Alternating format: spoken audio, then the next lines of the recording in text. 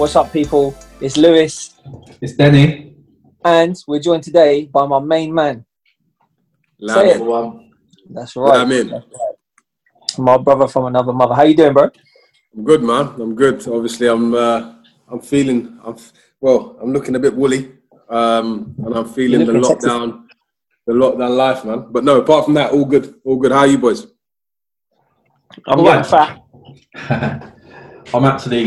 I weighed myself today, actually. I'm at the lowest I've been for quite a few months.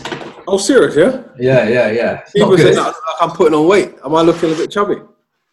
Nah. That's what people are saying to me.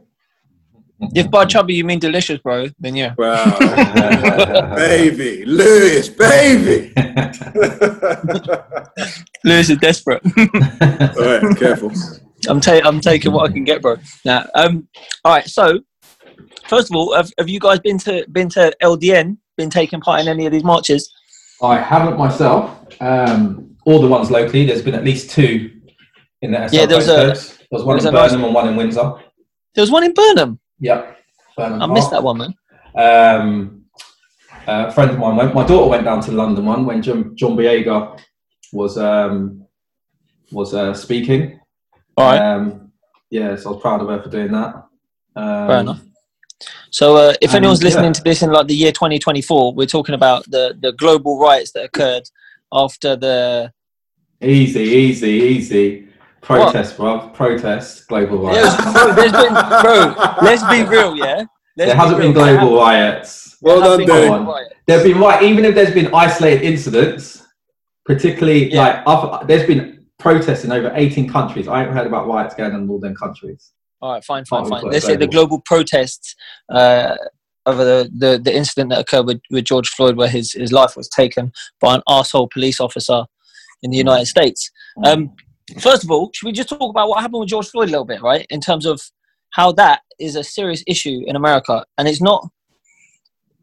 So I'll say it before we even get into it. Yeah, I'm open to having my mind changed quite a lot on this. Yeah, because I'm a lot of my thoughts are a little bit conflicting as well, right? So for example, a statistic that I heard was that 9 unarmed black men in the last year have been killed by police in America, right? Mm-hmm. It's a regular occurrence. Right. 24 white people have been killed. Yeah. By unarmed white people have been killed by police in America. Yeah. So initially you'd be like, well, you couldn't be forgiven if obviously, but you can think of it that way to go, well, actually more white people are getting shot than black people. But if you do the stats, black people make up less than 10% of the population in the United States, right? This is it, 4% or something like that. So it's like... So realistically, proportionately, there should be at least 90 odd people being killed by cops in America for that to be a proportionate percentage. Yeah. So I can understand why on the one hand people go, well, actually it's only 9 incidents, but let's be real, yeah, 1 is too many. Yeah. I'll just add to that as well, and this is something that's overlooked in London with a lot of the stabbings and when young people have been dying as well. It's not only the deaths, like people are injured. For every police death that shouldn't have happened, there's tenfold people that have just been brutally, like where there's been an abuse of power that hasn't resulted in death. And that's the same, like there's loads of people who unfortunately are involved in knife crime. We do hear a lot, and rightly so, about the people who lose their lives, but there's still a lot of people who have to continue their life with life debilitating injuries from the same thing, which isn't, those people, you don't really hear about that as much. And I think that's the thing, like we see plenty of videos of police brutality, and you know, generally people are disgusted, and rightly so. But I do think it's important to focus as much as possible on police brutality rather than just the deaths that happen. The outcomes. Yeah. I think from my perspective, I think there's obviously the stats, right? And people, and I've heard people a lot. But it's so, like you mentioned about how disproportionate it is, Lewis, yeah? If you look at it from the perspective of the fact that a lot of these people dying are dying for nothing, like literally nothing. And when you look at the treatment, to be honest, this is going to sound crazy, but if the same amount of people were dying everywhere, it wouldn't necessarily be an issue of death. It would be an issue of, like Denny was saying, of gross misconduct and gross overuse of power. But the challenge that we've got at the moment is that people are dying, and there is no need for the deaths that are being occurred. And a lot of the time, police are overzealous and showing massive amount of over-exuberance and suspicion just because people are black. And when you look at the treatment of it, I mean, I've seen a video over the last, obviously we've all seen loads of videos. I saw a video I think yesterday, of there was a guy, I'm not sure where he was, but he's a white guy who drove into protesters, just a civilian, right? And he kind of run them down or whatever it might be, right? But he's hurt people. People are hurt, right? Now, police stood outside his house having a conversation with him, and even to the point where he was able to argue with people, you know, shouting at him and shouting at the police. Now, I can tell you for a fact, if that happened and he was black, there would be no conversation to be held. And get fucked up. Forget the fact that he would have handcuffs and all that sort of stuff. You wouldn't even hear about it because they would just tell you about it when he's in a station, and he's absolutely been fucked up because because apparently he's resisted you arrested. Yeah. So it's the problem isn't necessarily the outcomes, as Denny's saying. The problem is the gross misuse of power and force. Now, I'm not saying that every black person is innocent, because in America, to be honest with you, a lot of the time there might be smoke without, there isn't smoke without fire, but at the same time, a lot of these people have actually done nothing. And when you keep people beneath the poverty line for so long, if I'm being completely honest with you, you know, people are going to do things by all means necessary. So even if people are going into stores and maybe they're doing minor crimes, or, you know, and then this, that, and the other, you've got to look at the socio-economic fabric around it and the framework around it, because it's that's created the problem. I watched that thing 13th. Yeah, I don't know if you guys have seen it. Yeah. Unbelievable. I mean, to be honest, as a black man of African heritage and, you know, black British man, you know, I thought I knew and I thought I understood the struggle of black Americans. I don't at all. I until I saw that, I could not believe how deep-rooted it was. Bearing in mind, I've studied slavery and I know a lot about it and all that sort of stuff, but I could not believe how deep-rooted these people have been, you know, how far they've come. And I almost feel embarrassed by if I can use this word, privilege that I've got of living in the United Kingdom. Bearing in mind, the United Kingdom is not utopia. Yeah. I can 100% assure you that if I'd lived in America, you know, there is a good chance that, well, it could have been you, it could have been me, it could have been anyone, you know, and they've just endured unbelievable hardship. It's just unreal, man. Unreal. Yeah. So the thing is with that, Lamin, like, you remember when I met your cousin a couple of years ago when we did that thing at Christmas? We went around feeding the homeless, right? Was it your cousin? Yeah. I can't remember for the life of me his name. The guy, Ali. Is it Ali? Yeah. Ali. It might have been Rick. He lived in America. Oh, no, my cousin. Yeah. Dio. Yeah. There you go, right? One of the smartest dudes I know, that guy. Right. Yeah, but I got along with him, man. Ended up, like, added him on Facebook, started chatting to him for a bit anyway.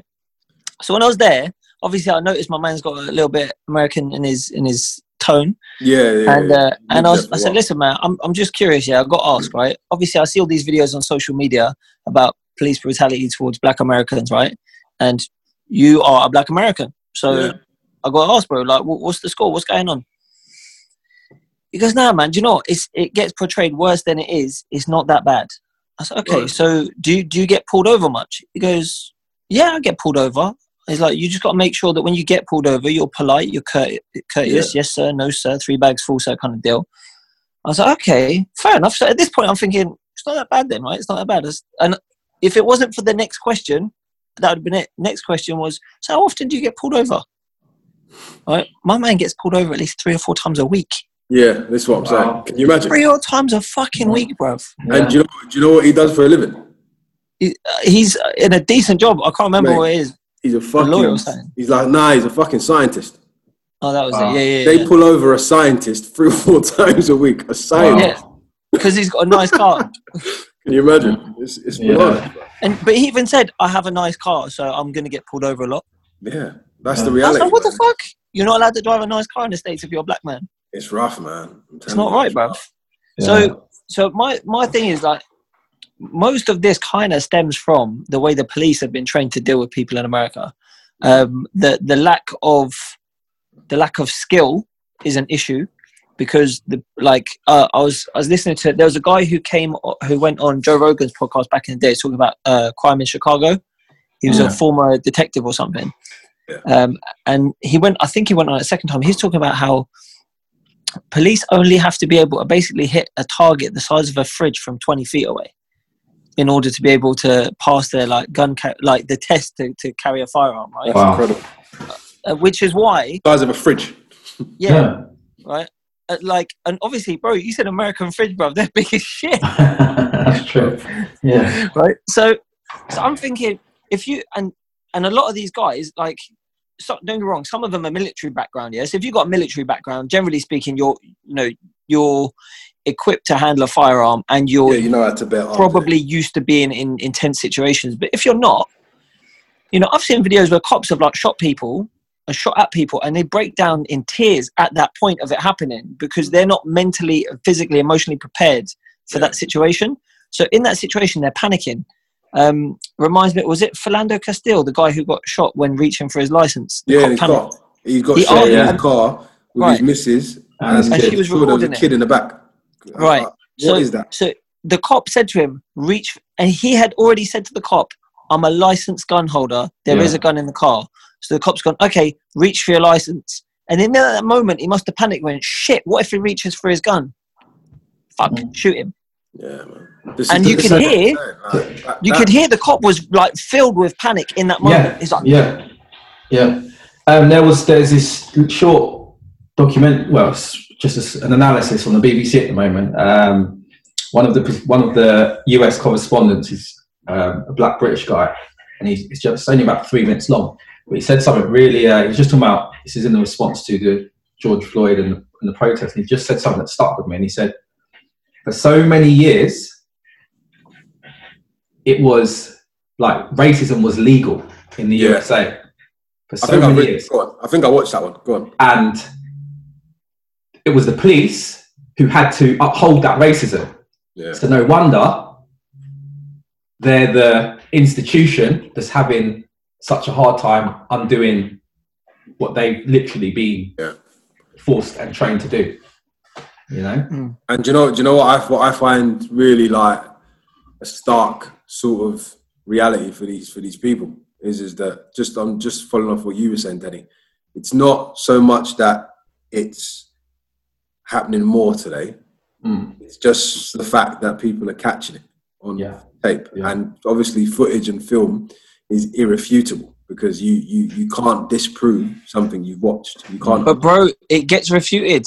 The cops will say, "Oh, well, you didn't quite catch from that angle that actually he was aiming. I know it looked like he was aiming the gun at the floor." But this is the problem.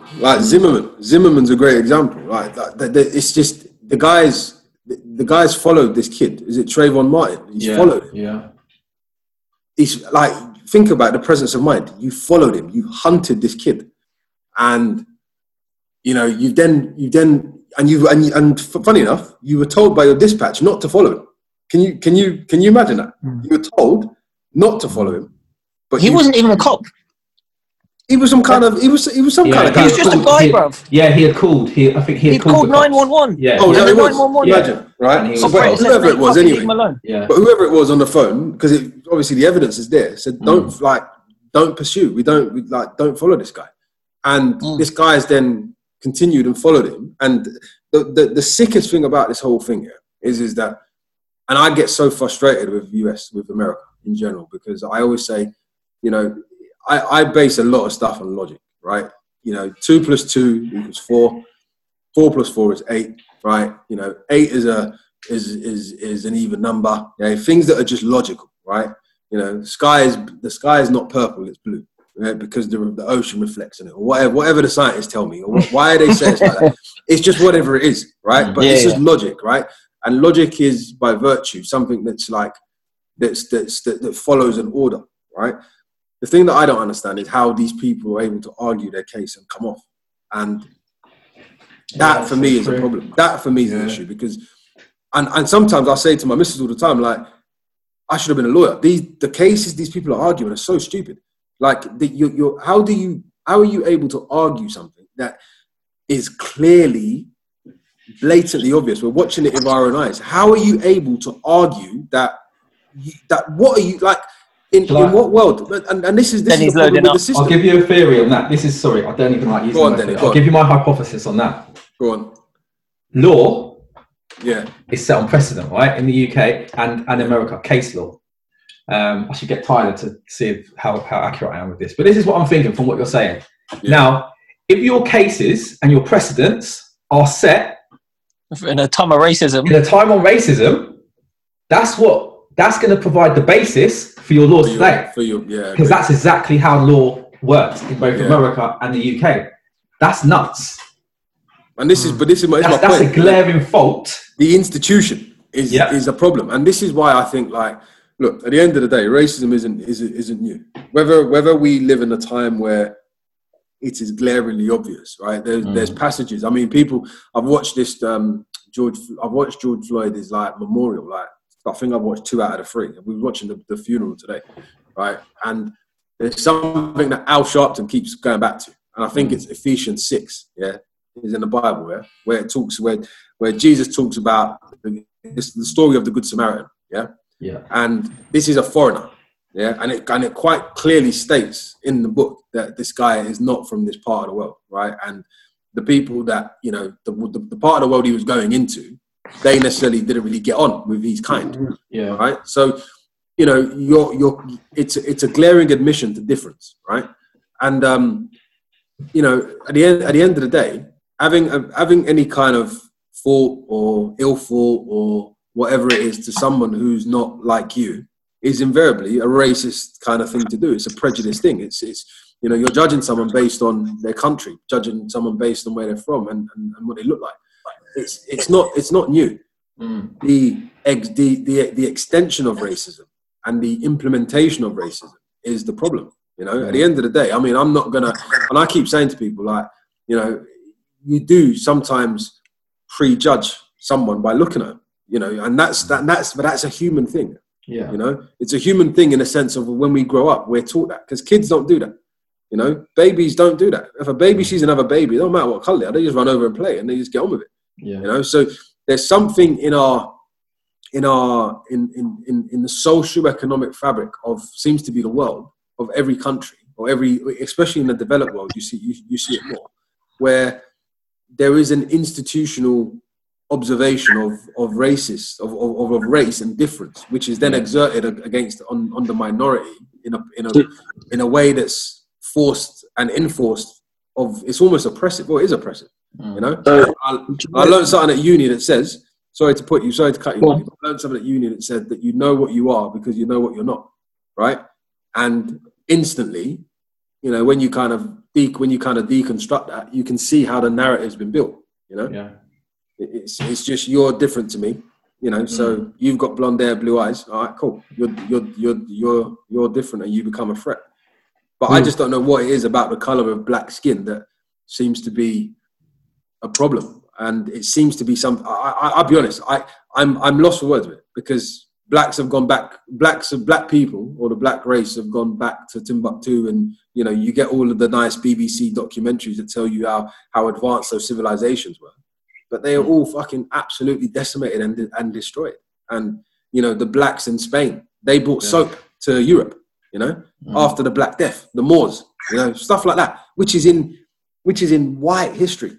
It's in white told history, you know, and history is only ever told from the perspective of whoever wins.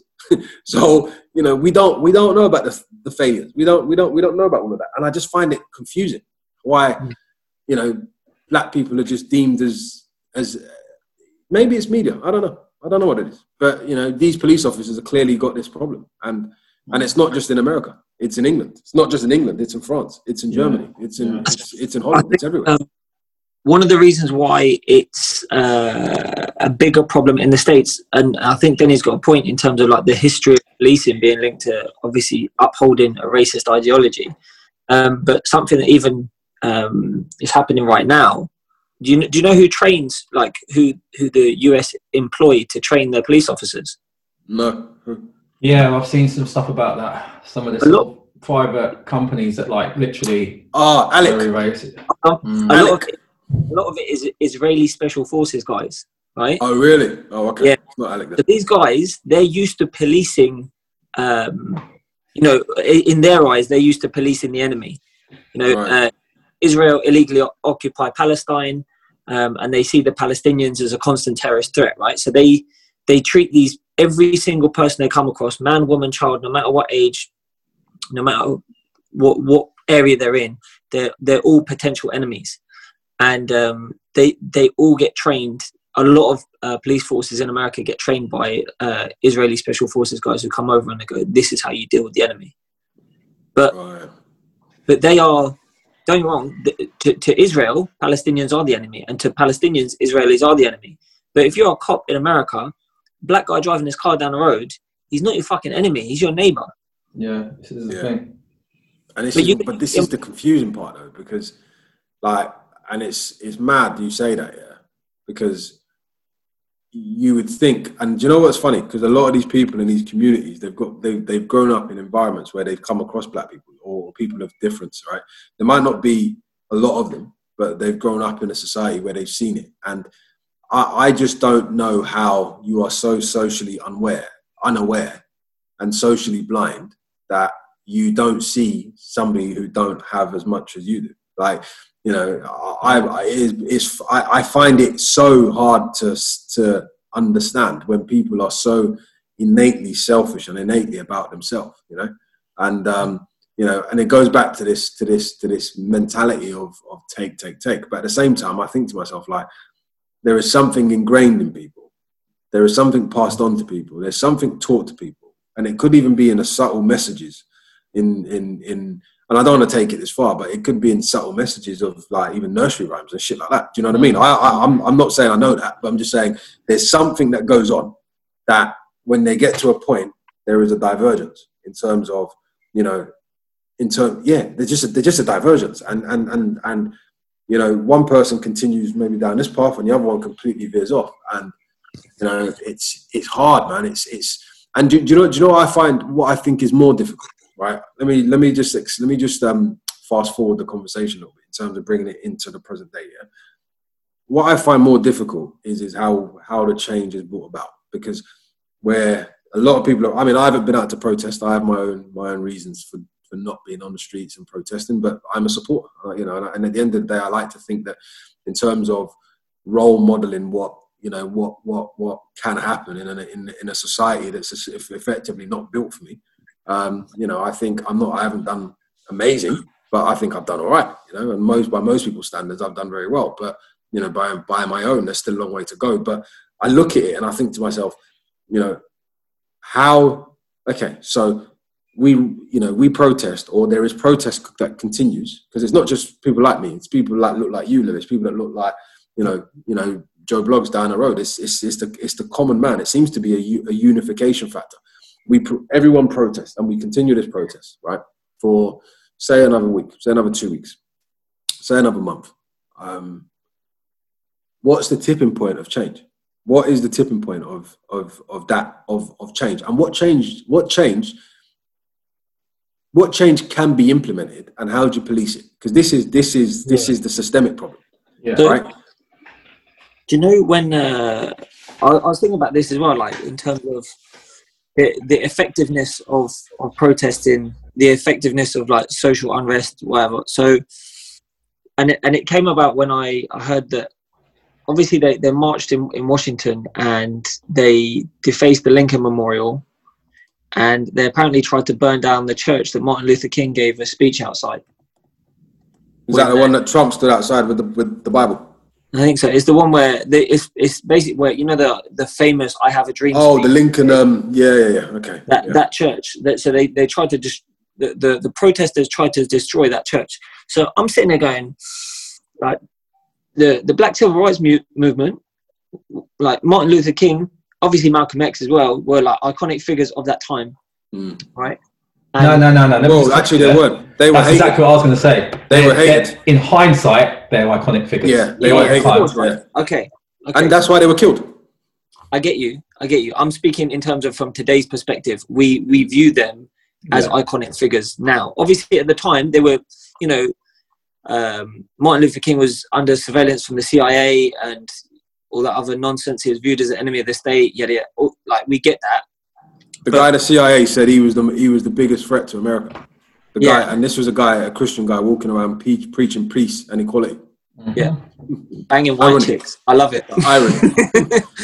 The irony of life. I was chatting to my coach about it the other day. He's like, obviously they had a big issue with him because he's sleeping with white women as well, isn't it? Yeah, well, yeah. And I was like, yes, infiltrate. but no. So I was in that moment. I was thinking, do you know what? You're not doing your cause any good by doing things to devalue the steps that were taken before you took your steps, right? But in the same breath, I'm thinking, Martin Luther King, generally speaking, was peaceful. Like his methodology was a peaceful one, right? Yeah. And as much as now you could say, oh, you know, he made great steps forward for black people in America, you could also say, no, he fucking didn't, because there's still huge problems. This is what people are saying, and that's exactly the point. Like, he brought his message was good, but you assassinated him. Exactly. Killed him. Jesus, Malcolm X's message, to be fair, when you listen to both of those men speak, I feel uneducated, because the levels of their intelligence and the levels of the way that they have stripped the onion back, right? In terms of really exposing it from its core, from what it is. You know, it's like today you learn from what they're saying. You know, the same with Muhammad Ali. You learn from what they're saying. And these men lived 50 years ago, 50, 60 years ago. They had no mobile phones. How a man got all those people to follow him when there was no social media, it's miraculous. Do you know what I mean? So for me, I just think, yes, to a point, I agree in the fact that, you're probably not helping the cause as much, but the challenge is that you need to do something to gain some kind of attention, and people have to understand how serious you are. I'll tell you what I think about that, right? I don't condone violence, but how I do feel is anyone who was supporting the cause still supports the cause even though violence has taken place. And anyone who doesn't is using that, is talking about that more than anything else. Yeah. So, but what I will say is, even if you look at the UK's response, the response in the USA, the biggest responses have come after some violence has happened. Look what happened on the weekend here. We've been going since the day it happened. It's been 10 days now in the UK. Yeah, it's been 10 days, I think? I think there's been 10 days of protest. Now, Boris Johnson and people have had the opportunity to come out and talk and say something. The weekend gone was the worst violence so far. And in fact, in relative terms to other things that happened, these have been very peaceful protests in the UK. Do you know what? I was going to say the same. Okay. In America, it's a different situation. In the UK, it's been relatively peaceful. But after the most heightened piece of violence, whether that's the criminal damage with regards to the statue, whether that's the horse, and there were videos of clashes with people and the police, then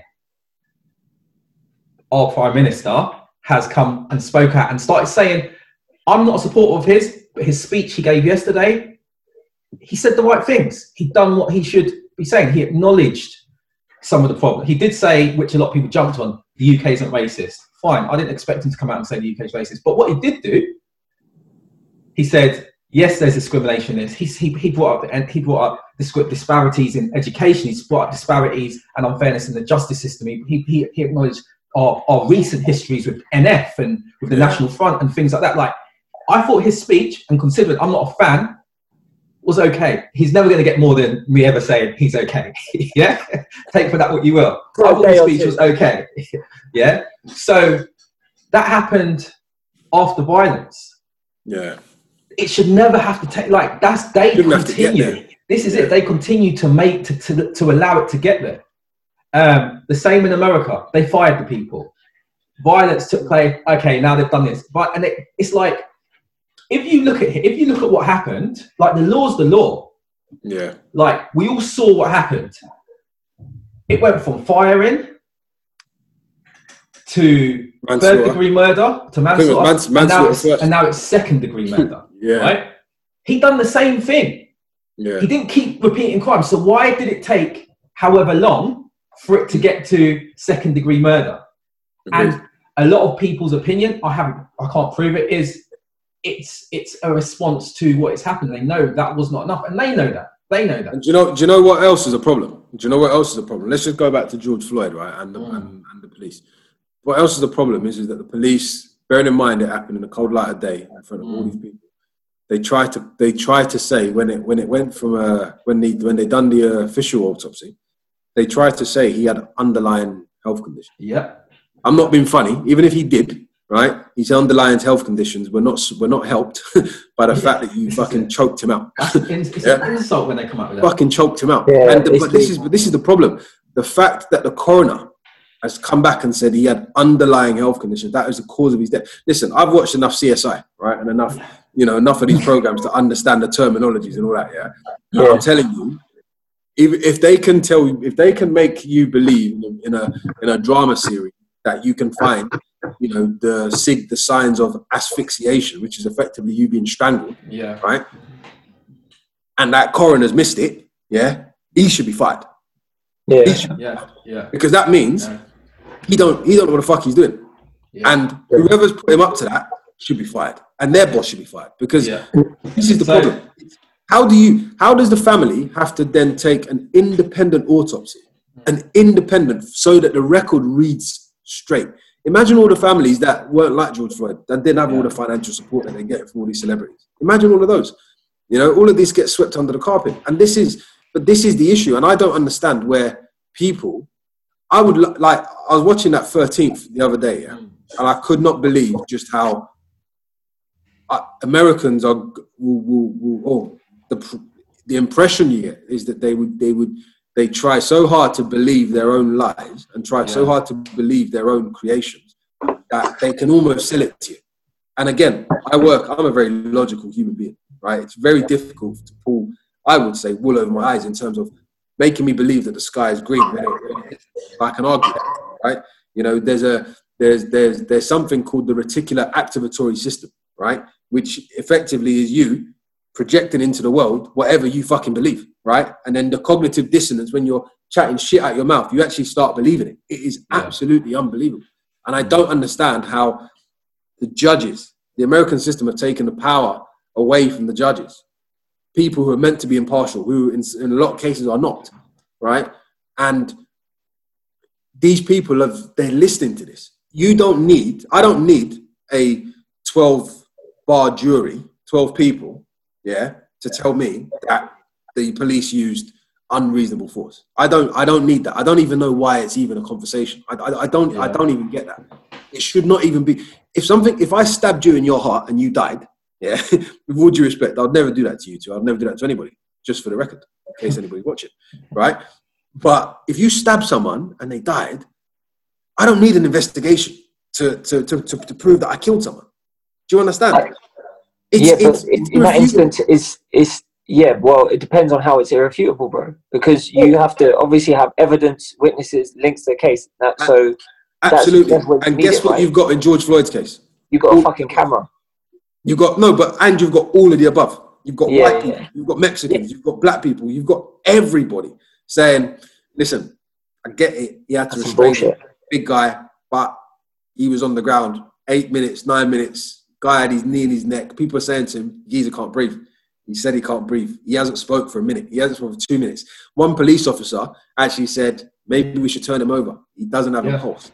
Geezer said, no, he's all right. Just he's wedged his knee down more. And I've done jiu-jitsu. I'm not being funny, right? Someone's putting their knee at the back of your neck, when you're on a hard surface, that there's no give. Do you know what's going to happen? It's going to crush your bone. It's going to crush your windpipe in the front, especially if you're a big man like that and you've got some big fuck off Adam's apple, it's going to fucking hurt. Yeah. And not just that, my hands are behind my back already. So my ability to kind of give myself leverage and push up to create some distance between myself and the ground is taken away from me, right? There is no place on this planet for anybody to be able to argue that case. And I'm sorry if if anybody's saying, yeah, but the justice system is completely flawed, right? They took, just so you know, they took the justice system, the judicial system. It was a hierarchy. It was a hierarchical construct that come out of ancient Egypt, right? And they completely fucking changed it because the pharaoh was the one who was able to pass judgment, right? And that's effectively the seat that the judge holds. But in America, the judges are not in control. They're just there to listen. So what the fuck does the judge do if a judge is not gonna be given his view? What the fuck's he doing? Yeah, controls the order. The problem is, bro, as well, you have corrupt judges as well that would manipulate that, because realistically all they do is they orchestrate the process of the conversation. Court, right? Yeah. And a lot of times a judge can say, sorry mate, like let's say for example defense prosecution, the defense is presenting something that's reasonable evidence, the prosecution says actually we don't want you to present that. Now even though it's right that they should be presenting it, the judge can go, I agree with the prosecution, you're fucked. Like you've got reasonable evidence to protect your client, but I'm not going to allow you to present it. So and that's where you get them corrupt judges that screw it over. So does anyone remember the 2008 Kids for Cash scandal?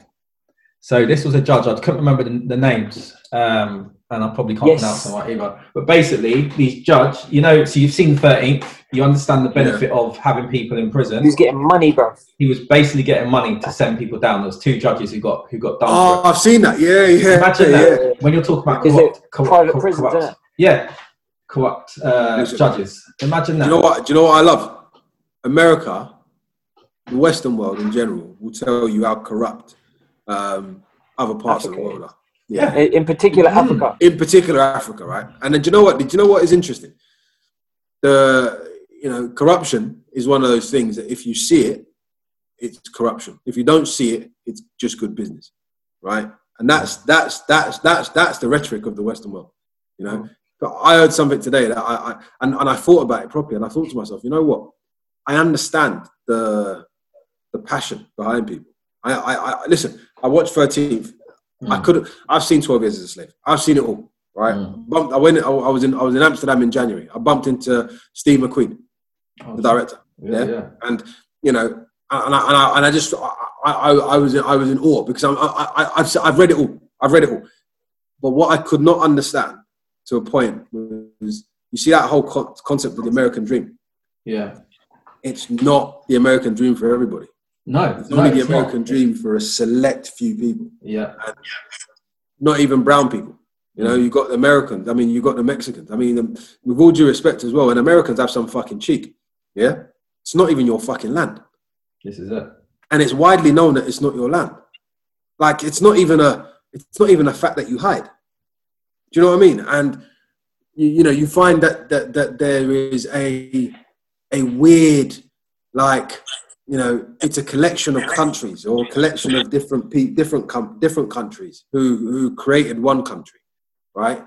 But you just, how an American can even be racist is beyond me. It's it's not your land. You got there and found these brown people that were there before you. What the fuck are you talking about? Yeah. Right? How are you able to erase their history? How are you able to just wipe them out? How is that not corruption, or how is that not crime? It's Belgium, King Leopold II and the third, the cunts, the African genocide. It goes on and on and on. And I just and I've studied civilizations, and I looked and I keep saying to myself, you know what? We've had the civilizations of ancient India, right? We've had the civilizations of ancient China. We've had the ancient African civilizations. We're living in the modern day Western civilization. Yeah. Right? All of these civilizations at one point imploded. Yeah. And they imploded because, do you know what it was? Shall I tell you why? They imploded because they lost the support of the people that they oversee. Right? If you look at the South Americans, same thing. with all the Incas and all that sort of stuff. Those civilizations get wiped out because the things that keep them up, the things that keep them civil, are lost. And we are in a moment, we are in a state of shock in this world at the minute where, you know, people are so shocked and appalled by it. And you know what?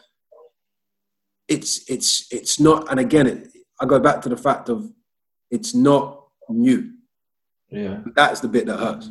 It's not new. That's because people are catching. I was going to say, I was speaking to someone about this with regards to the extent of how ingrained like abuse of power is in the USA. If you watch that video, the circumstance in which it happened. So imagine any kind of criminal, yeah, across the board. If they have committed an act of crime and they have several tens of people around them watching, filming, would any criminal act so blasé and calm? Imagine the power, the belief that you are untouchable to that extent, that you're like, whatever. Like, that's the level of corruption that police force had got to.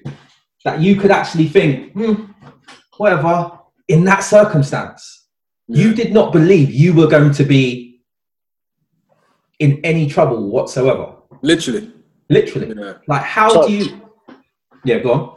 I was going to ask, right? So, being as this is so prevalent and it's so obvious, two questions. One, what's the immediate thing that you do to sort out the police problem in America? Yeah, and before I forget, two, a lot of things that I've heard from American Black conservatives is that they put a lot of emphasis on the reason why there's a lot of crime or whatever in Black community is parenting, like single parent household. It's bullshit. I'll carry on. No, that's the two things I wanted to just raise. Right, let me just remember the parenting one, right? Remember the parenting one. I was having this conversation with someone earlier. Every time, I'll start with the parenting one because that's the most thing. Every time something is said with regards to Black, there's always people who can find an excuse that seems to have a bit of validation. We live in a democracy, yeah?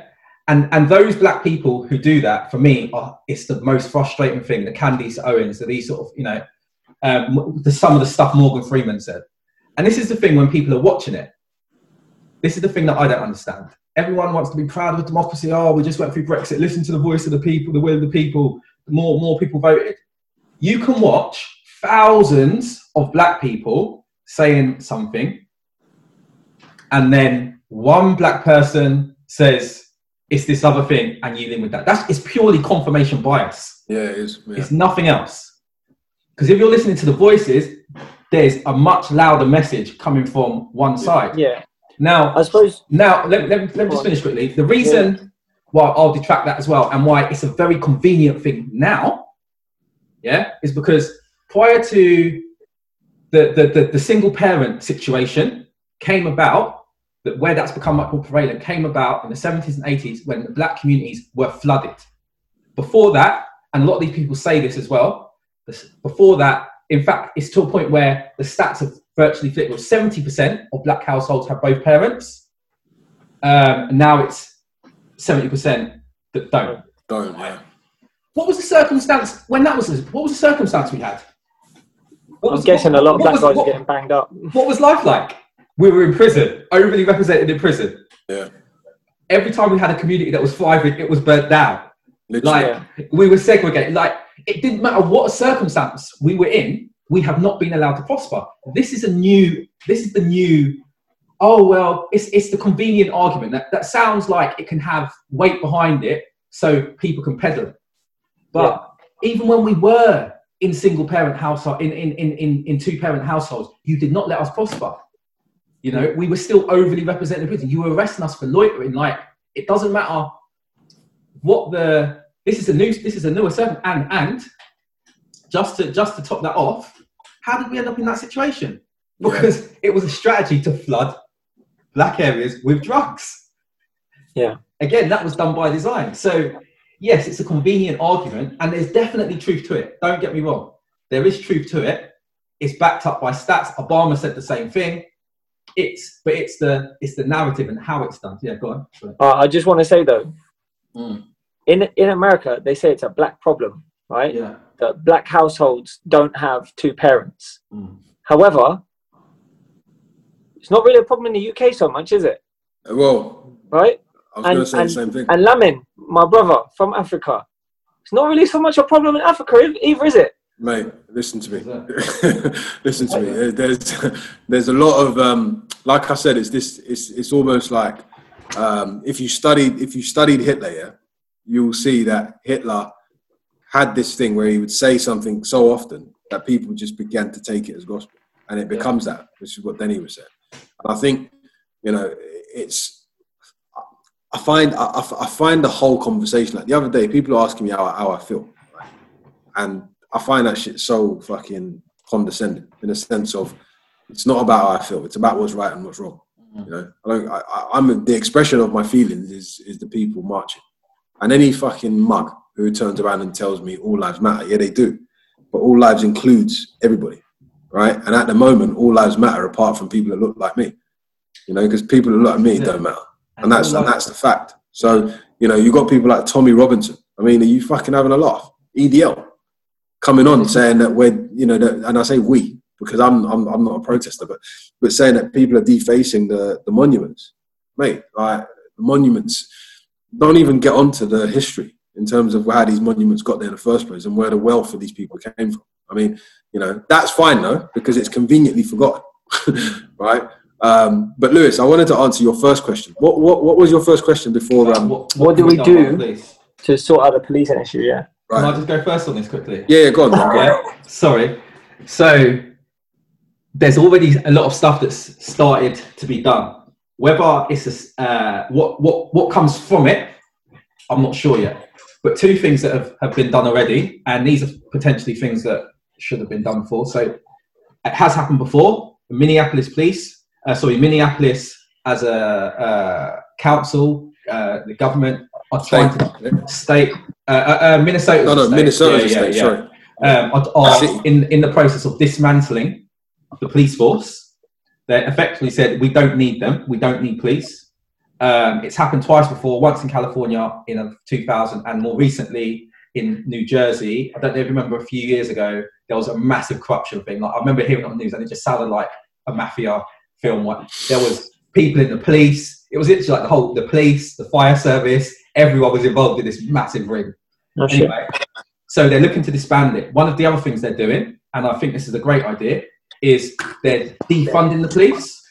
And say like they're saying, we're taking $5 million away from the police. That would be used to employ more. That would be used to buy more firearms. That would be more to buy more riot gear or whatever.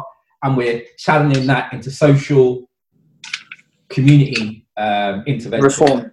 Reform. So effectively, the idea should be, you know, you probably heard the stats about it's more expensive to send someone to college, to put someone in prison than it is to send them to college, right? So the idea is, if I can intervene, we can use social programs to intervene at the right times, there's going to be less people who get trapped in the criminal justice system, and therefore we don't need those police.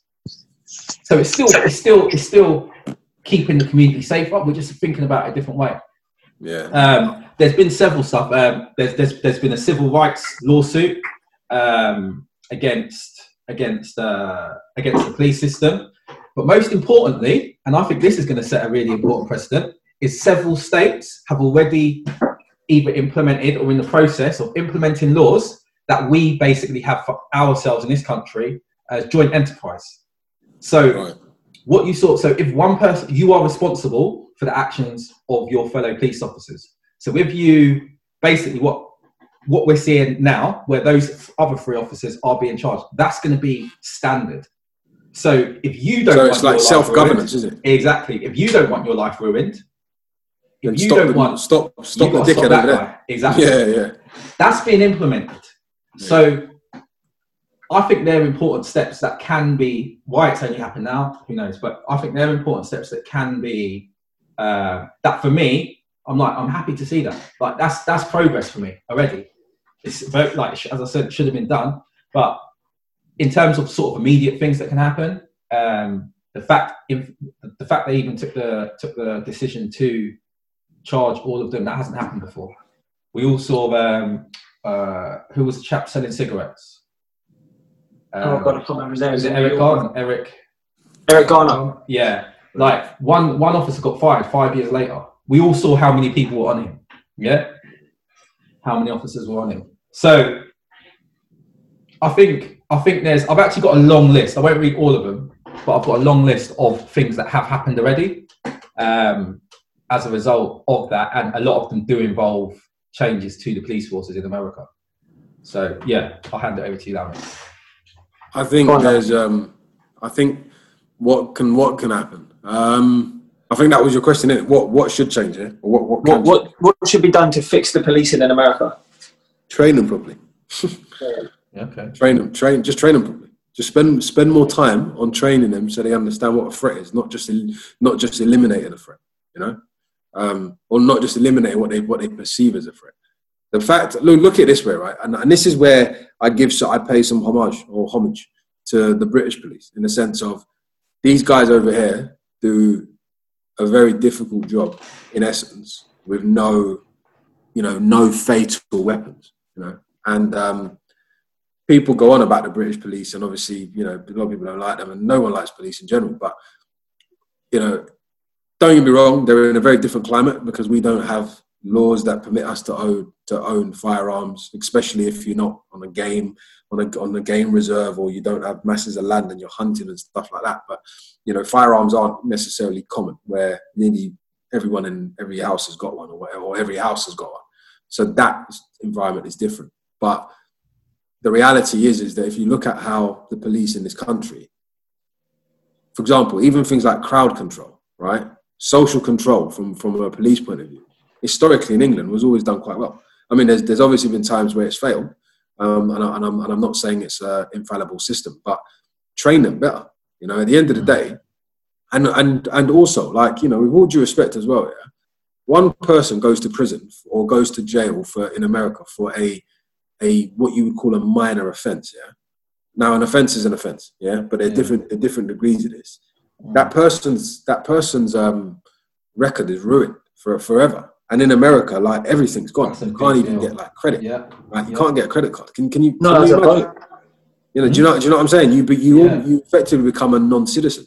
Yeah. And you just go under this. You just become one of these people in this pool that's just like completely underserved. So, and if you know, even if you don't have a family, how are you going to survive? Do you know what I mean? If you can't get work. So, you know, that kind of thing's got to change. But then police officers, you see how we do CRB checks here. From my understanding, and again, I'm not in the States, but from my understanding, the level of those checks are not even thorough. Where you don't even go into these people's, like, the social environments that they come from. So you're recruiting people, like you said, Lewis, who have potentially seen active duty in the military, who in reality should probably be the best people to police the streets. But you've also got a large majority of these people, in addition to that, who have prejudices against the communities that they're going and serving in. I mean, how does that work? Like, yeah. You know, for me, I'm not one for say, you know, right people in the right place and say, yeah, put the black police officers in the black community. I'm not really all about, because I think you don't want to segregate too much, but there has to be a better education as to how you serve this community, what you're expected to see. Yeah, and also police have got to be better ingrained in terms of their engagement with the general community.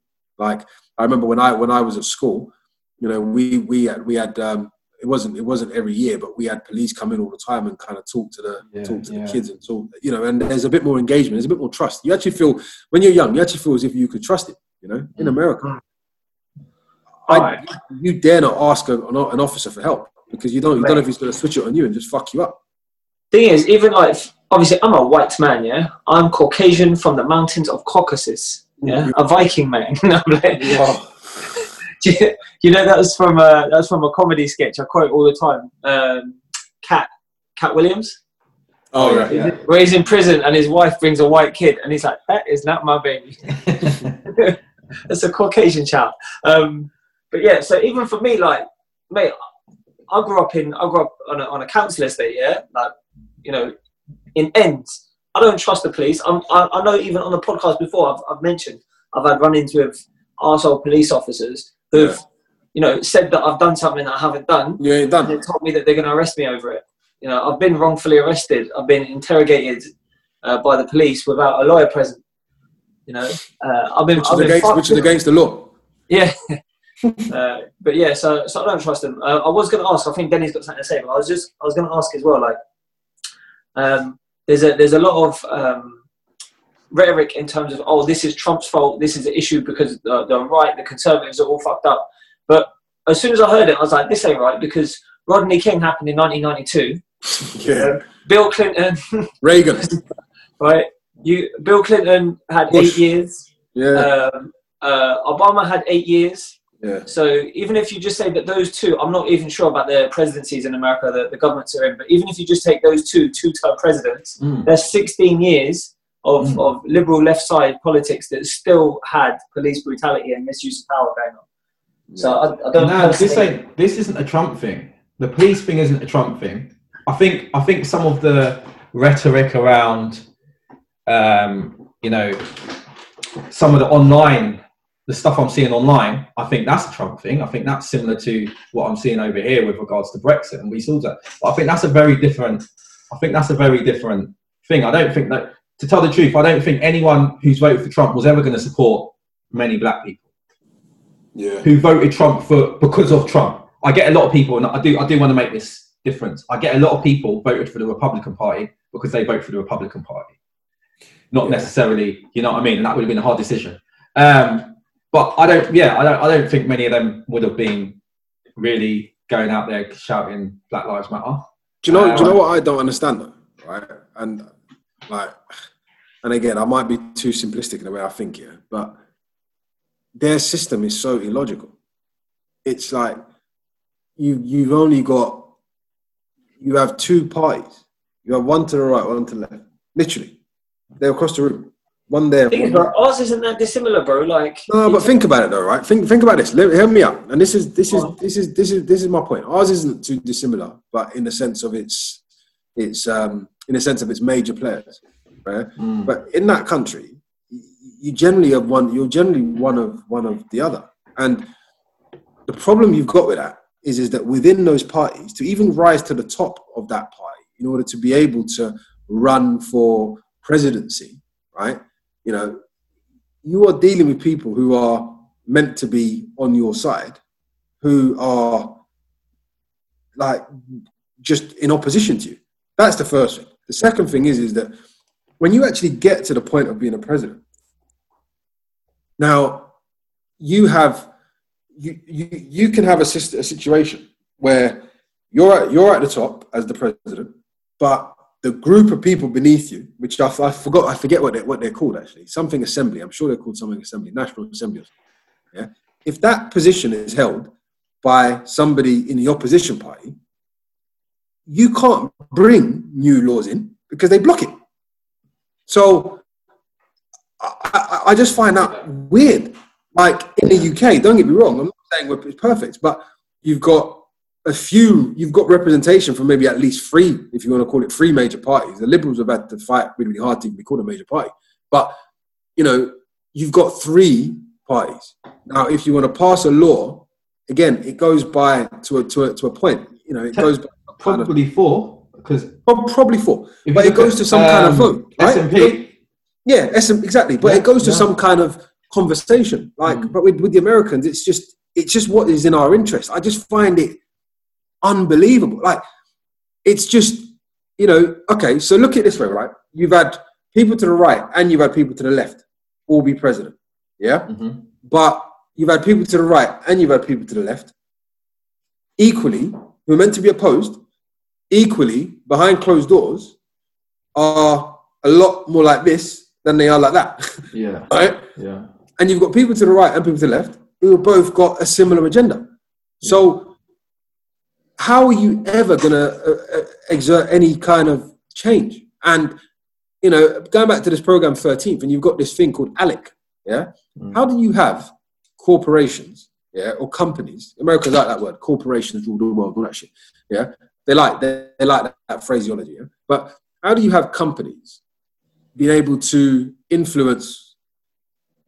effectively influence, like through financial means, influence decision makers, the people that write the policies, and those policies end up getting passed? How does that not smell fishy?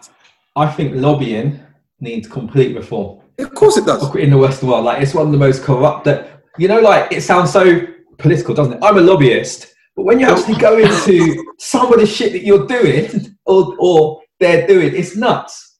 It's nuts. Yeah, like you're saying, those corporations have so much influence over democratically elected, because they're not democratically elected. So it almost makes a mockery of the democratically elected system. When you think about it as well, like, there's only one way to explain what a lobbyist is. You say, I bribe politicians to get my agenda through. Yeah. I get something on them, and I bribe the shit out of them. Yeah. I take them on holidays, on dinners, buy them watches, spend money, fund their campaigns. Promise them jobs afterwards. And do you know what, bruv? I think even in the UK, that's such a big problem where, first of all, you've got an MP who has a part-time job. Yeah. Fuck off, right? You're getting paid silly money, and you're supposed to be representing your constituency. You can get fucked if you think you've got time to do another job. I have no idea how it is you're supposed to be representing tens of thousands of people's opinions and views and helping to serve them, and then having another corporate job at the same time. Complete. And you know what? This was voted on as well a couple of years ago. And the Conservative Party unanimously voted against it. Labour Party voted in favour of getting rid of second job, saying that you couldn't take a second job. Yeah, of course not. I also think, like, so for example, one of my instructors at my club, she fought for Serbia at the World Championships, which, because she represented her country on a world level, that automatically qualified her for an athlete's pension. So she gets that from, I think, like the age of 50 instead of 60 or whatever it is. Because obviously athletes, they sacrifice, potential corporate careers and stuff in order to pursue, athletic glory, whatever.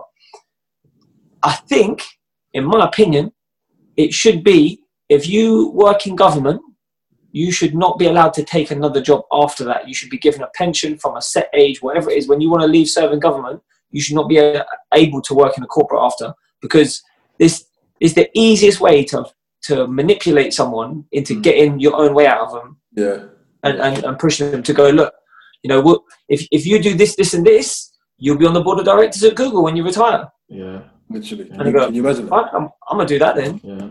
Can you imagine that? Like, it's frightening, man. But this is what I'm saying. Look, at the end of the day, the whole system is what it is. I just don't see. I just find it incredible how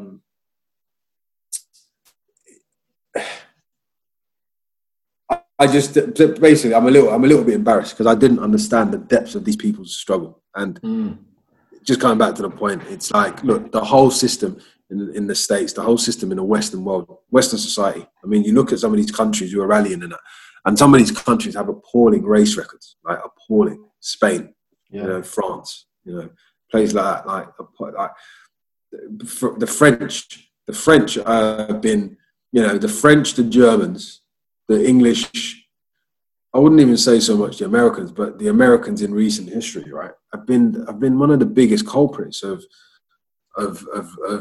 human trafficking, effectively, dressed up as slavery, dressed up as warped biblical teachings. It's like it's just not right, bruv. It's just not right. Like, look, at the end of the day, I just think, like Denny said at the start, every single time where black people have decided, okay, do you know what? We'll just get on with it. We'll go to our own little place and we'll just figure it out. Yeah. Somebody comes and decides they're doing too well, and decides that they're gonna come and they're gonna change it. I recently learned a lot about this Black Wall Street place in Tulsa. There's actually about 4 similar examples, and they just like people didn't like it. So the white people that didn't like it just come and burnt the place down and killed everyone. Yeah, what the fuck? Literally. But this is like, I look at it and I think to myself, the only way potentially could be, similar to what you were saying about the disbandment of the police in terms of it's being self-enforcing in terms of locations. Yeah. If I look at the Jewish community, the Jews obviously are quite influential in terms of power and obviously financials, and obviously they lobby really, really well and got themselves in really good places. But the Jews in their sort of more prominent parts of London have their own police.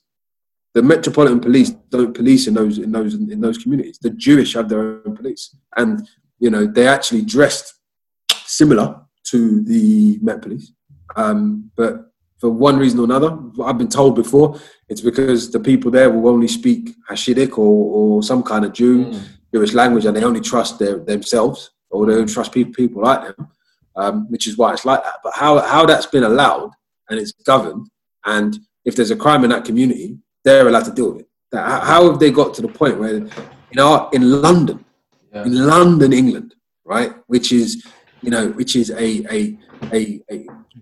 of the most multicultural cities on the planet, you've got a group of people who essentially have their own guardians of the peace. It's not quite the same, but that's the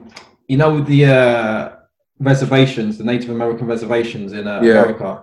They also have their own governance and such. Obviously, but they squeezed very different circumstances. They've been squeezed a lot, man. I feel so. Can you imagine how that must be? Like, you must. I just feel so sorry for them. I feel sorry for black people because and partly because I understand what it means to be black, and I understand what it means to go through struggle, and I feel it. But the Native Americans as well, I can't forget them, because their struggle is endless. It's like it's continuous, and it's been going on continuously for so long. Their lands have been, they get given laws to kind of shut them up a little bit and to kind of make them feel like they're being heard and they're okay, and then all of a sudden it's like, their lands are just desecrated. It's just, if a Native American reserve sat on a field that they decided there was oil under it, see those laws, they would tear them up. They would find a way to tear it up. And it's just like, how have you come to someone else's land and you've put the law on them? How that works? Like me coming to your house and telling you what the fuck's going to happen in your house. Do you know what I mean? Telling you where you can put your dishes. Telling you when to go toilet. Telling you where you can sleep in your own yard. I've just sent you a picture. I don't know if you've seen it, but I saw it the other week, and I thought it was so powerful. I'll just send it to both of you. Regarding Native Americans. I was just going to say, so I was speaking to a friend earlier, actually, and he was talking about Native Americans and kind of going off one of Malcolm X's things about the fact that not Native Americans, sorry, African Americans don't have a native place to call home. And he was talking about even if the UK decided, and they're in a very unique situation that even other black people around the world are in. So, like, as a British black person, I know my family's from St. Kitts and Jamaica, and although yes, we were brought over there by slaves, they're still self-governed by black people now due to circumstances, upwinds, etc. Right, this picture's powerful, by the way. It is. Now, so I can go back to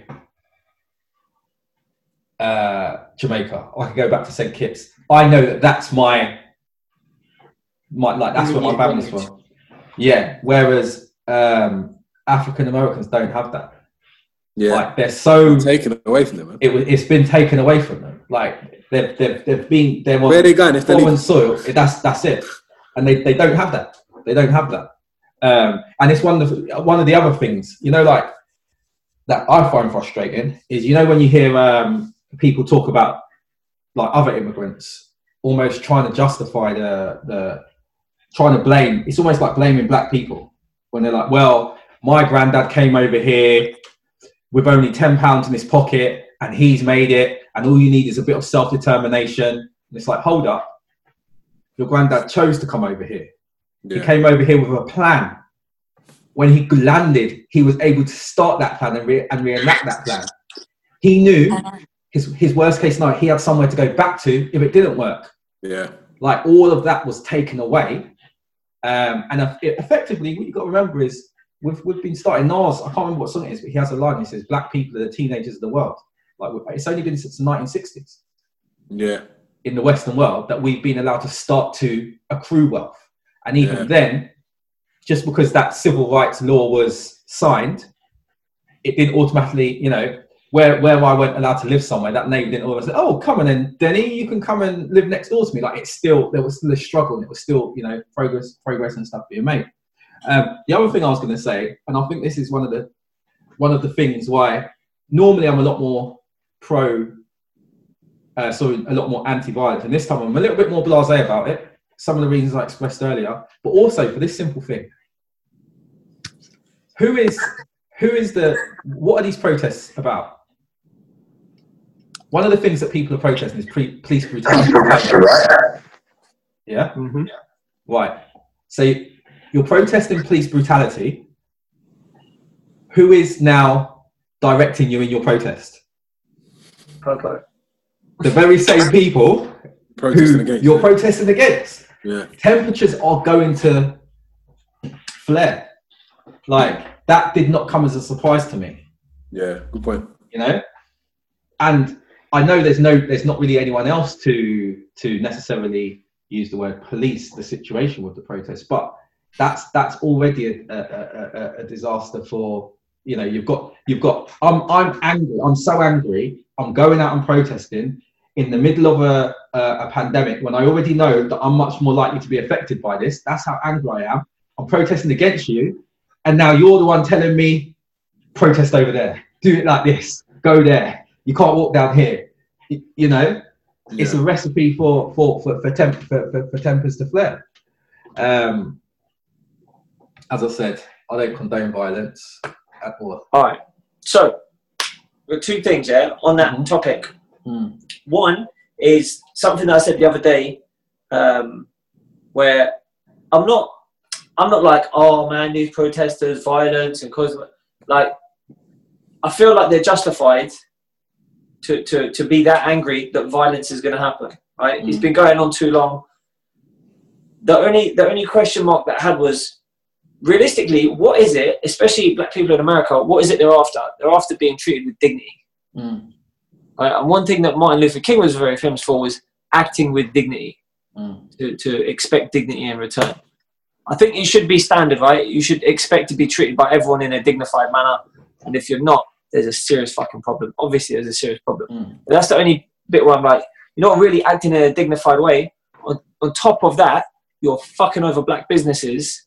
People in, like, they say in impoverished areas, in retail outlets, where the majority of the people that are employed at those outlets are black people, and then those places have been burnt to the ground. Sorry, mate, you got no job because there's no shop anymore. It's all right. They're not allowed to open anyway, innit? Quarantine and lockdown.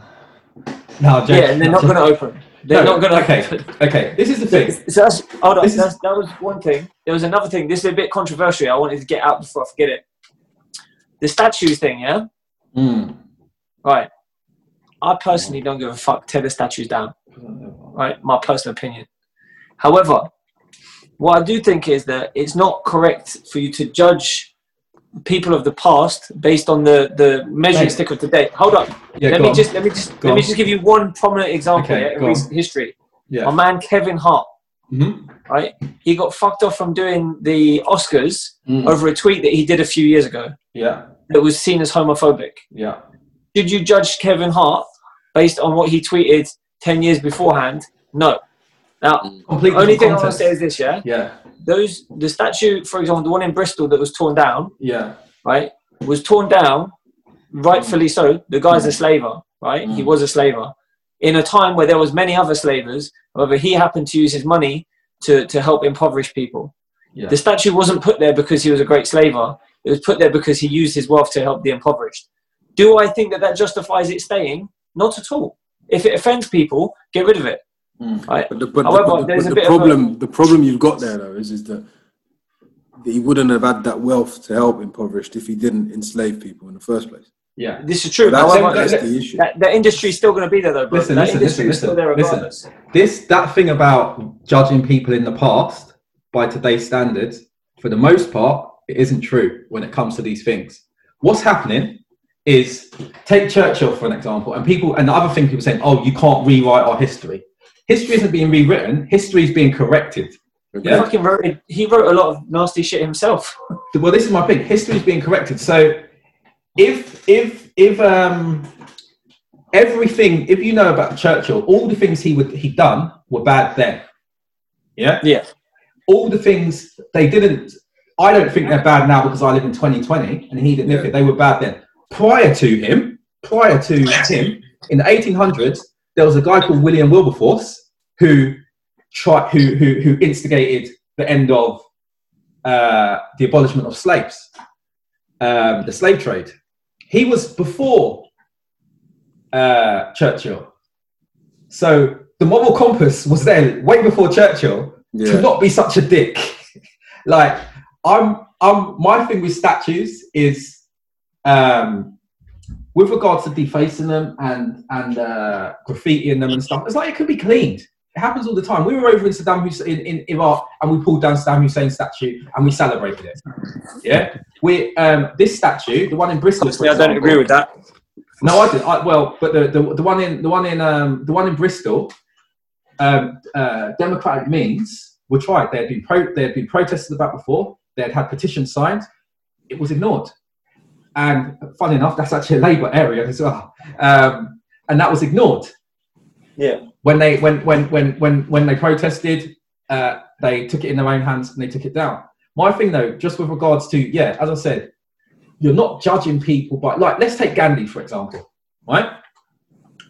Nowadays, because things can be shared on social media a lot more, we have a good understanding, and in fact it was even in the film to an extent, but we have a good understanding of his dislike towards black people when he was in Africa. I think it was in Kenya and South Africa were the two main areas. Right. Now that's well documented. It's been brought to the fore. It's also one of the arguments. Oh, you should be. I don't necessarily agree with that. Like, to me, that's part of his. I feel like add that to his story, so we have the whole picture, and then we can make our judgment. And my judgment on him, for example, is, okay, he was clearly a racist against African people and Sikhs in India. Oh, okay. I don't know a hell of a lot, but from what I do know and what I have seen in terms of the other stuff he's done, he wasn't detrimental to black people to the extent where it was like his personal views, okay, but he didn't go and slaughter 150,000 Kenyans. Do you know what I mean? It's a massive difference compared to the stuff Churchill done. Churchill was responsible for that massive famine, wasn't it? 29 million people in India. Like, it's huge differences. And this isn't me to say I'm judging him by today. That was bad then. He said these things, and there are documents of people in his own party, his own people, the cabinet he created, questioning him. Yeah? They were saying, there's documentations of it. Nearly everything in Parliament is recorded. Like, this stuff's there. So this wasn't. I don't think, particularly Churchill, it's not us judging him by today's standards. For me, it's just revealing all of history, giving us the full picture, and then we can decide. And if you still like Churchill after that because you think whatever he done in the World War beats that because he saved us from fascism or whatever, fair enough. If I think, no, you know what, he's a dick because of all the other stuff he done, fair enough. But the whole story's there. That's how I feel about it. I mean, even with the statue in thing, it's like, I can't. This is, and again, even with the statue that got torn down, this is how I feel about those things. People say, oh, they will face the full force of the law. They expect to. Just like Nelson Mandela knew the actions he was taking for freedom were going to land him in prison. Just like the suffragettes knew the actions they were taking were illegal, but they believe in their cause so much that they're willing to do these things. Yeah? You can go back to as far as Jesus. When Jesus was rocking up on the donkey, he knew he was instigating against people. Like, he knew he was going to have to make a sacrifice for the greater good. And I think, so even if full force of the law, like, I think a lot of these people are willing to take that. for what they believe in. I think that's always been the case. In a lot of protests, when people get this passionate, they're willing to sacrifice some of their civil liberties for what they believe is right, and so future generations can prosper from it. I think that's always been the case. That's why when they're saying, "Oh, they're going to face the full force of law," cool. As long as something comes from it, they're happy to do that. Yeah, fair enough. Fair enough. Interesting, man. All right, but okay. So what's next then? What do you guys think was going to happen next? With do you think this is all going to die down and then business will return to normal? Yeah, I think. Yeah, go on. No, I was just going to say, I think it has to die down, because obviously, clearly, it's not sustainable to continue this. But I think what they need to figure out is what the next step looks like, and and as a collective. And to be fair, the governments are all expecting it just to stop, and the governments need to be proactive in this and say, okay, we need to and I don't like that anyway. We're going to review it and nothing happens. Right? Yeah, there needs to be accountability laced with this thing, and they've got to be saying, we're going to review this by this date and we're going to do this by then, and there's got to be some kind of accountability structure, not just these endless reviews that you don't know how, you hear about 2 years later, we've done all of this. It's just frustrated delays. Mm-hmm. So, the fact is, something needs to be done. How we go about changing and influencing people is the hard part, because that goes right the way through from the people teaching your kids. It's got to start. Our generation and the generation probably the one below us and the one below them are probably the ones that are going to affect this change. Or we have to continue it. But the ones that are like Elias, and that generation, those are the ones that you need to make sure that you raise them right, because they're the ones who in 10, 15 years, once we go another cycle, are going to be the ones around thinking and doing all the questioning. So you've got to look at all tiers of industry and all tiers of society. It isn't just enough putting people in powerful positions and making CEOs and that. It isn't just enough doing that. You've got to change. You've got to change what's in between your ears first before you're going to have change. And the way that they have systemically done this over the last 300-400 years, and I say they very loosely, it needs to be undone, and it's going to take time. But it's got to start with the people, with the kids beneath us now, and not just the people who are jumping up and shouting about it. So I've got two. Oh, go on. Yeah, I was just going to say. So my daughter's 18. She went to one of the protests with some of her friends, and a couple of people, like her peers and stuff who I've been speaking to, their attitude appears to be, you lot, as in the older generations, you lot are dickheads. Carry on.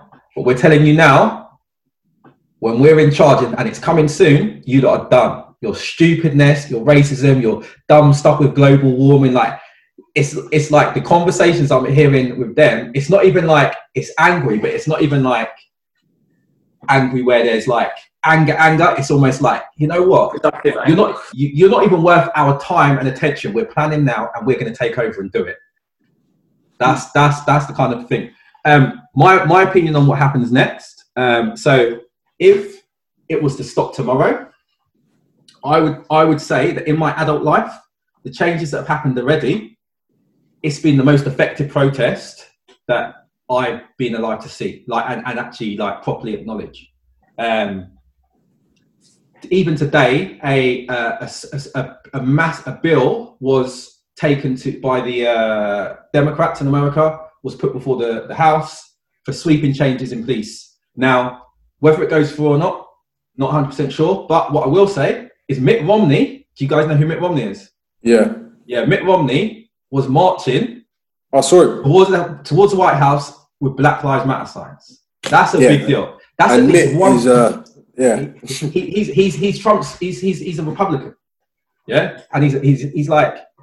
Yeah, there's also an election coming up, though, isn't it? Yeah. His seat's quite safe though. Like he's in somewhere safe. But the fact that if it comes to vote, I think this bill, like, and even the way the Republicans have been speaking about it, I think there will likely be amendments to that bill, but I think that's something that's going to go through. The final thing is, this ain't, and I forgot about this because I was speaking to someone, they reminded me, right? It's not about when these protests are going to end. It's about the outcome of the court trial, because if the right outcome doesn't happen, and that's the precedent.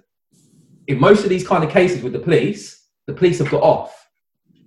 If the police get off, I think there's going to be twice as much uproar in terms of violence and this, because a lot of people feel they literally have no stake in society. It does not matter. They can be killed, and it means nothing. Interesting that you say that, then, because it kind of lines up with one of my theories. Yeah. So Rodney King, 1992. Those riots, I think there's something like 40 odd people died in the LA riots. Right. So that was serious riots. Yeah. That kicked off from that. One of my theories is that the reason why this has become a global issue, you can thank COVID for it. Because, I agree. Yeah. Because, you know, this shit's been going on for time, yeah? Like Rodney King is proof of it. You know, that's, I don't know, what's that, nearly 30 years ago? Yeah. You know, 1992. And, you know, yeah, there were massive riots. It was not a global issue. Fuck all changed. Because people are at home now, no one's at work, they're getting subsidised to be at home, they're able to actually look into things with a little bit more detail and actually have time to give a shit about things other than their own back. Yeah. And one thing that you said earlier that I just wanted to touch on about, I think Lemon was saying, in fact, about like racism being a taught thing, yeah? I feel like racism is like a hereditary illness. I'll tell you what, like, I've said it before, right? I grew up in a racist house, right? My mum was like a casual, what you'd call like a casual racist, yeah? So she'll be like protest riots, isn't it? But she'd be like, oh, I'm just going to go down to the packy shop to get some fags. And I'll be like, you can't say that, Mum. Can't say that. You know, it's just, well, you know, they are packies, so I can say packy shop. And I'm like, well, first of all, Mum, I'm sure you wouldn't say it to their face. And second of all, you're actually Indian, so you're even more ignorant. Like, you stop that. And I'm sure I heard the term blackies used in my house as a kid, right? My dad told me explicitly, never date a black girl, right? And he looked at me with like evil intent when he seen, I think I had a screensaver on my phone. This was back in the day, like iPhone 3 business or Sharp GX20, whatever it was. I had a picture of this girl I was linking. And I can't remember if she was mixed race or Asian, but my dad see this picture, right? And he's like, oh, who's that? She's quite pretty. And I was like, oh, it's this girl I'm checking. He looked at me like he's going to knock me the fuck out. And I was like, what? What are you going to do? Like, I don't need you to approve of my choices in life. I'd like you to, but ultimately I'm my own man. Like, I'm going to step out on my own, right? My siblings follow similar path. Could I say that they're equally aligned with my worldview? Probably not. But I know friends of mine that I grew up with that I could not have a conversation with now. They grew up in very similar households to my own, but they hold very, very similar opinions to their parents. And I know that their kids will grow up with very similar opinions to their grandparents. So it's I don't know what influences can be done from an external factor to educate people that their parents are arseholes, because a lot of times, even in school, like you'll get taught something that conflicts with what your parents have taught you, and you'll go, oh, fuck it, I'm not listening. My mum and dad tell me otherwise. You know, they say, oh, I should do this, I should do that. Yeah. I've seen a few videos on social media that have gone viral of young white kids arguing with their parents about things.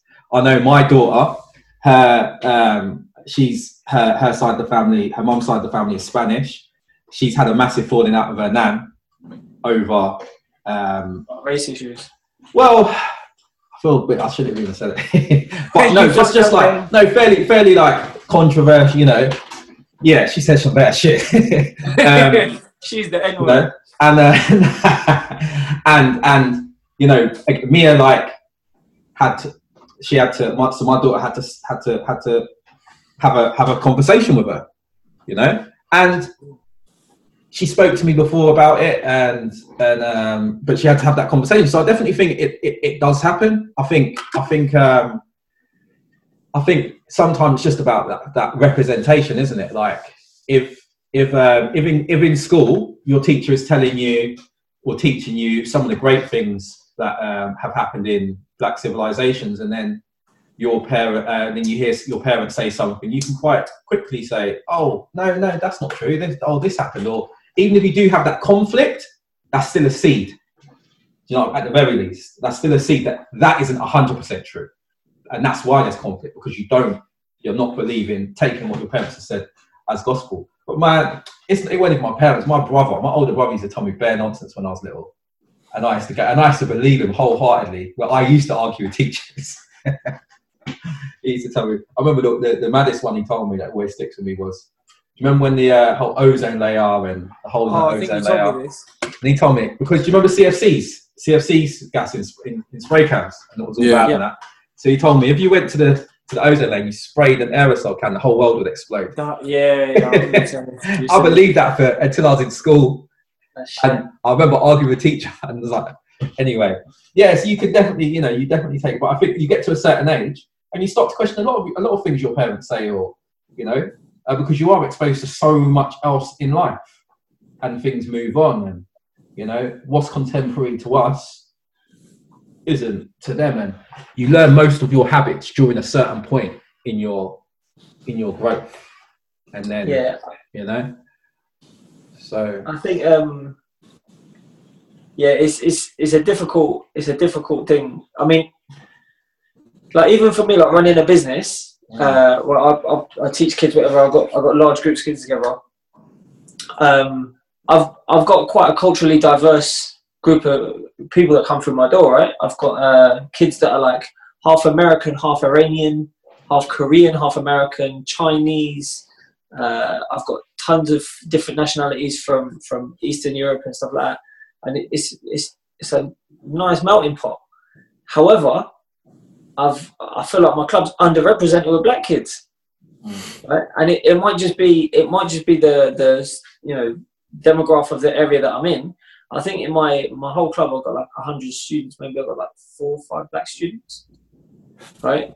So I'm sitting there like, I've even asked parents when I have black parents that come, because I tell you straight, I give them kids extra love. They get extra attention, because I'm like, I need to have like diversity in my club, because I know that if I have diversity in my club and everyone's cool with each other, it'll encourage everyone being cool with each other outside the club. Encourage people being cool with each other in school and stuff. And I ask parents, I'm like, why do you think it is that I don't get that many people from your background bringing kids to martial arts, or even adults coming for martial arts classes, and no one's ever really managed to even give me like even a straight answer to it? It's, I don't know, I've got no idea.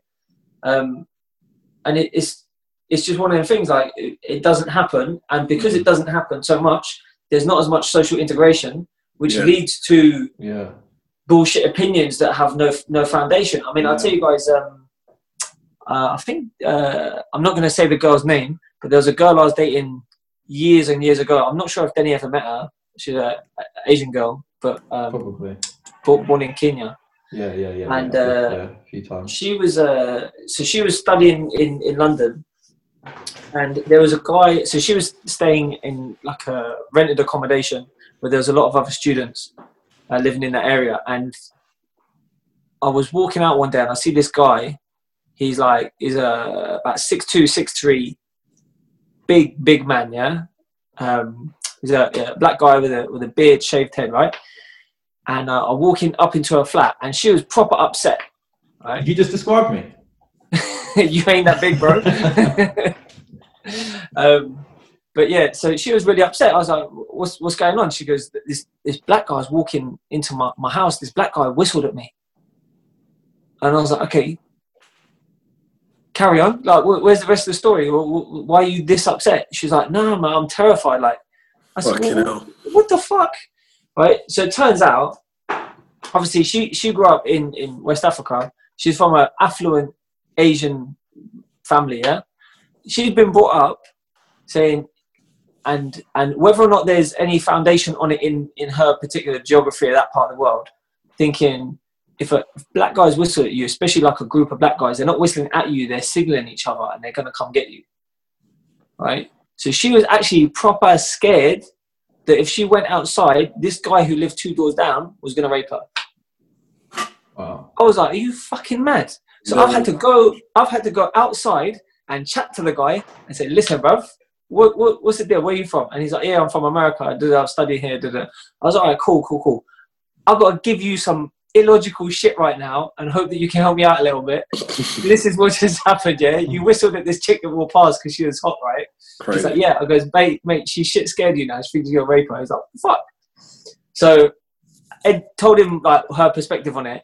And then I brought her downstairs and had her meet him and chat to him on a level for a little bit. And then she was cool after that, right? But still, her perception of black people is still fucked up.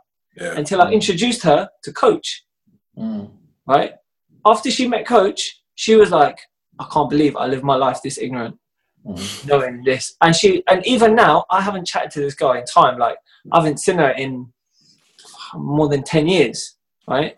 But I know that she still chats to Coach every now and again. She'll still message him because she holds him in that high esteem because he changed her opinion on an entire race of people that she had it twisted on.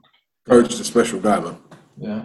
He is, but that's, bro, why should it take a fucking special guy? Imagine, why can't it just take, I've got like any guy? Yeah, and therein lies the issue, man. But yeah, I don't know. But yeah. I get it. Anyway, is it obviously we could go around this for time, right? It's a multifaceted, complex, nuanced situation going on. Is there anything else you guys wanted to raise before we sign out? No, I just hope. For me, it's no. I just hope it gets somewhere. I just hope. I think we'll maybe check back in like 6 months, do another episode, and see what's like, reflect on what happened. Yeah, it'd be good actually to do just quickly as well.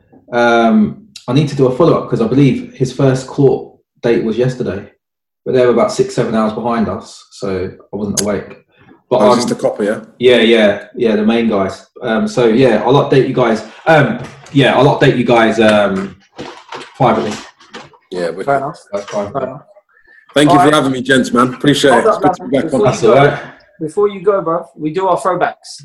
Sure, go. Right, so you can take a minute or two to think of your throwbacks. So I know you forgot about it, even though you've been on before. So one throwback movie, one throwback song. I've got mine ready. Okay. Right. Well, My first one. My song is "Jesus Walks" by Kanye. True. Okay. Right. Okay. It's especially the opening lyrics to it, very prevalent. Yeah. Right. And my throwback movie, again, race related, is A Time to Kill. Samuel L. Jackson, Matthew McConaughey. Yeah. Those guys rape his daughter and he fucking kills him. I was so happy when he killed him. So happy when he got off. So yeah, there's my throwbacks for today. I'll just say while you guys are thinking, I also watched Just Mercy the other day. I'm not going to do any spoilers on it. It's a decent film. I feel like if they didn't have to stick to the true story, they could have stretched out the story a little bit more and made it a little bit more interesting. Yeah. But Lamin knows what I'm talking about as well because he's watched it. But yeah, seen it. Okay, I think I'll go. Bob. My throwback is probably the Shawshank Redemption movie. Andy Dufresne and Red. Amazing dramatization and amazing reflection, actually, funny enough, on racial differences, really. At a time when, obviously, they're all in prison together, so they're all effectively the same, but still different in terms of the treatment of blacks and the treatment of whites.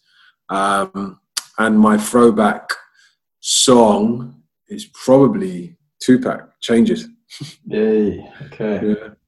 Yeah, I don't see no changes. All I see is racist faces. Yeah. It's quite perfect. Okay. So just a quick one. I don't suppose you know, Tupac shot at 2 cops back in the day and he was acquitted. Oh, I know. But, police have done a lot worse to his mum as well. No. Do you know what actually happened? Like, the circumstances of it? They were off-duty police officers. Yeah. And they were harassing a black guy. Yes, and he kind of Fuck all this. Fuck. Yeah. My throwback. But two wrongs don't make a right, but yeah, That's true. Yeah, My throwback film. Oh no, go on, Denny. My throwback film is so this is actually, to tell the truth, I haven't seen the film. I got to own up. I read the book though. You're one of those people, Denny. And you like to brag about how well we do. I got to try and change stereotypes. Roll of Thunder, Hear My Cry. So there is a film of it. The book's wicked. Yeah, good book. Disappointed because people too. I read it when I was at school. Yeah, same. I've just checked, and the film's got Morgan Freeman in, and I'm just not a fan of his right now. But I got to stick with what I said. My song. Go on. My song is "A Change Can Come." Okay. But I'm not sure who sang it, because I know who was the original, Sam Cooke or Otis Redding. I know they both got famous versions. I'm not sure. Good question. So, who was earlier? Yeah, that's what I'm going to have a look. I'm going to have to Google that. I think it might have been Otis. Yeah, I've been playing the Otis Redding version. But I didn't know you like music like that. Jeez. Yeah, man. Bro, you should listen to our actual playlist on Spotify. Little plug. Right, it's filled with old school eclectic stuff, man. Yeah, it has. Otis is different, man. He moves me differently. My missus don't really like music like that, but he moves me. Yeah, it moves me. The voice is unbelievable. But, yeah, him and Al Green, I could listen to any all day long, innit? Yeah. Do you know what? I prefer to listen to them when I'm on long drives. Yeah. When I'm on long drives. Do you know what? I've got it in my like favourites playlist. I can't remember the name of the song. Anyway, don't mind. But yeah, that's my thing. They're in the playlist now. Cool. All right, people. So yeah, it's been a pleasure having you, Lamin. And if you guys listen to this and you want to give us a shout on Instagram, by all means, give us a follow at NJ Podcasts. Lamin, what's your Instagram handle, just in case people are intrigued? It's Lamin_Ojo. Lamin_Ojo. And if you click on his Instagram, you'll see a gorgeous man. So yeah, that's it. It's been said. Listen, I see Lamin looking over to his right here, to his missus. She don't know, bro. She don't know how appreciated the aesthetics are. It's cool. All right. That's it. I'm Lewis. I'm Denny. We're out. Peace, people. Well, I was just going to say quickly. So, obviously, I'm cutting this bit off. In fact, you know what? Let me just press.